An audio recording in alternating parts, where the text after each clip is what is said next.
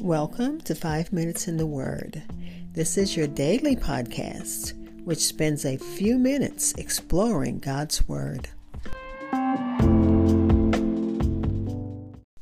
We're continuing our study in the book of Acts. We're still in chapter 10, looking at verses 39 through 43, read from the New King James Version. Peter is still speaking. He's preaching Jesus' identity, his ministry, his crucifixion, and resurrection. And this is the same sermon he preached at Pentecost in chapter 2. Peter is going to make it clear that this message is for everyone, not just the Jew. Everyone sins. Everyone needs to be saved. Everyone needs forgiveness. And we all need to have faith in Christ. So let's listen to Acts chapter 10, verses 39 through 43, read from the New King James Version. And we are witnesses of all things which he did both in the land of the Jews and in Jerusalem, whom they killed by hanging on a tree. Him God raised up on the third day, and showed him openly, not to all people, but to witnesses chosen before God, even to us who ate and drank with him after he arose from the dead.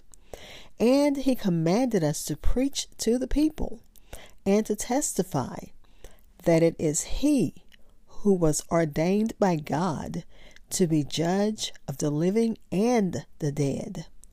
To him all the prophets witness that through his name whoever believes in him will receive remission of sins.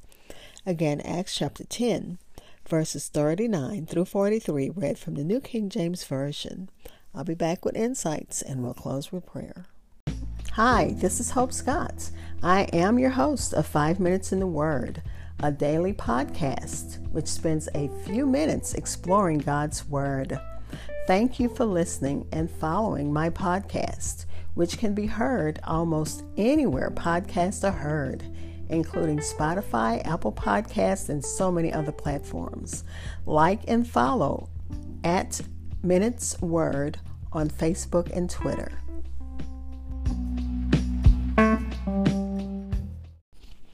Again, that's Acts chapter 10, verses 39 through 43, read from the New King James Version. I'm sharing from the Benson Commentary first. He says, "And we, his apostles, of whom I have the honor and happiness to be one, are witnesses of all things which he did, having been present when he did them, both in the land of the Jews and in all parts of Judea, and particularly in Jerusalem, their capital city. For we attended him in all the progress which he made, beholding with astonishment his miracles, and hearing with delight his discourses, whom nevertheless this unbelieving and ungrateful people were so far from receiving, and in an infamous manner they slew and hanged him on a tree, crucifying him as he had been the vilest of malefactors. This very same person, though so injuriously treated by men, God raised up the third day, according to the repeated predictions of the prophets." And again, that's the Benson Commentary. So, and now back to Enduring Word. The Greek text talking about Jesus being hanged on a tree is, of course, that was a form of execution, and that form of execution is cursed by God.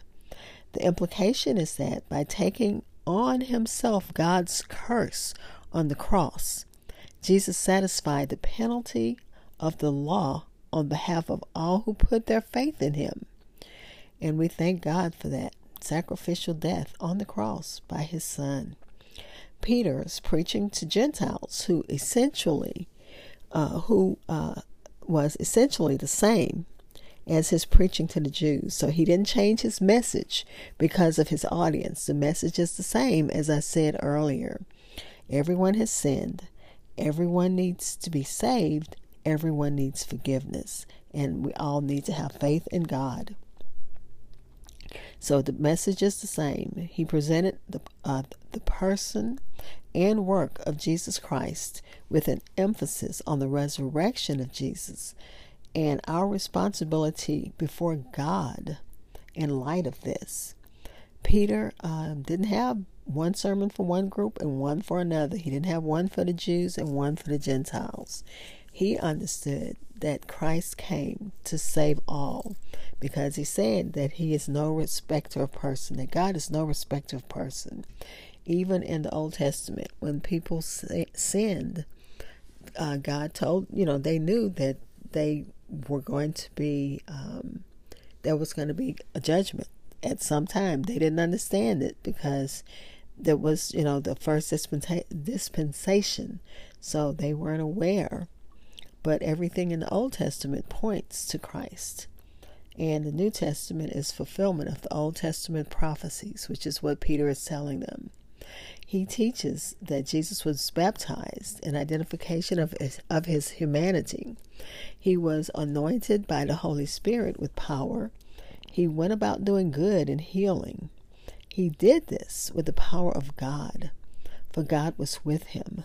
He did these things before eyewitnesses, and he did them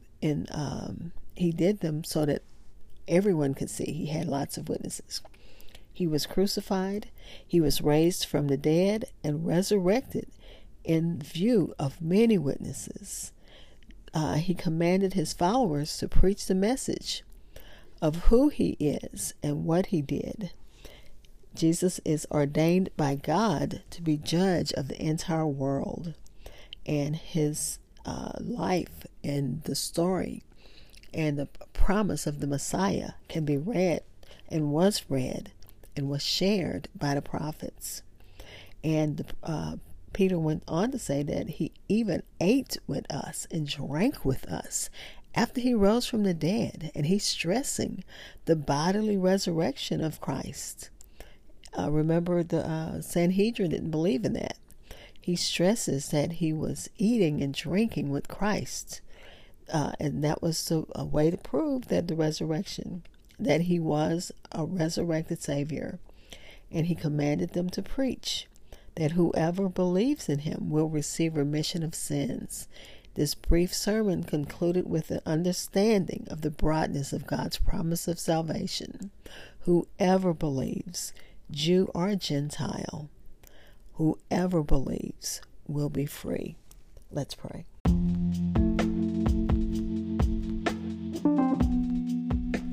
Father, we thank you for your word. We thank you that we understand that everyone sins, that everyone needs to be saved, that everyone needs forgiveness.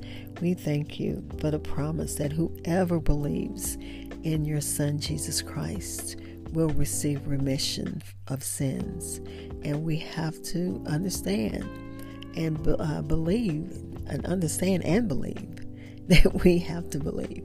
Whoever believes, and that's what the word says, whoever believes, Jew or Gentile, black or white, good or wicked, rich or poor.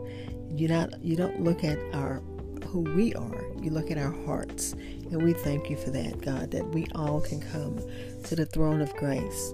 We all can come with a faith, believing that your Son, Jesus, died for our sins.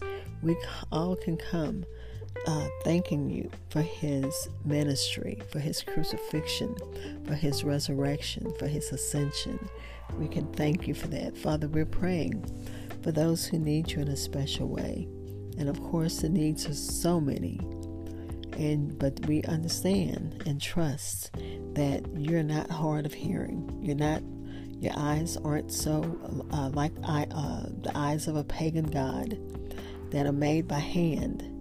The eyes that can't see, hands that can't feel, feet that can't walk, a heart that can't feel. So God, we thank you that you are our creator, and we trust you. We're casting all of our cares upon you. We're praying again for Turkey, for Syria, for the Ukraine. We're praying for Christians worldwide who need you, and those who need you in the pardon of their sins who haven't accepted you yet. But the word and the message of the gospel is reaching them. We're thanking you, God, and blessing your name. Amen.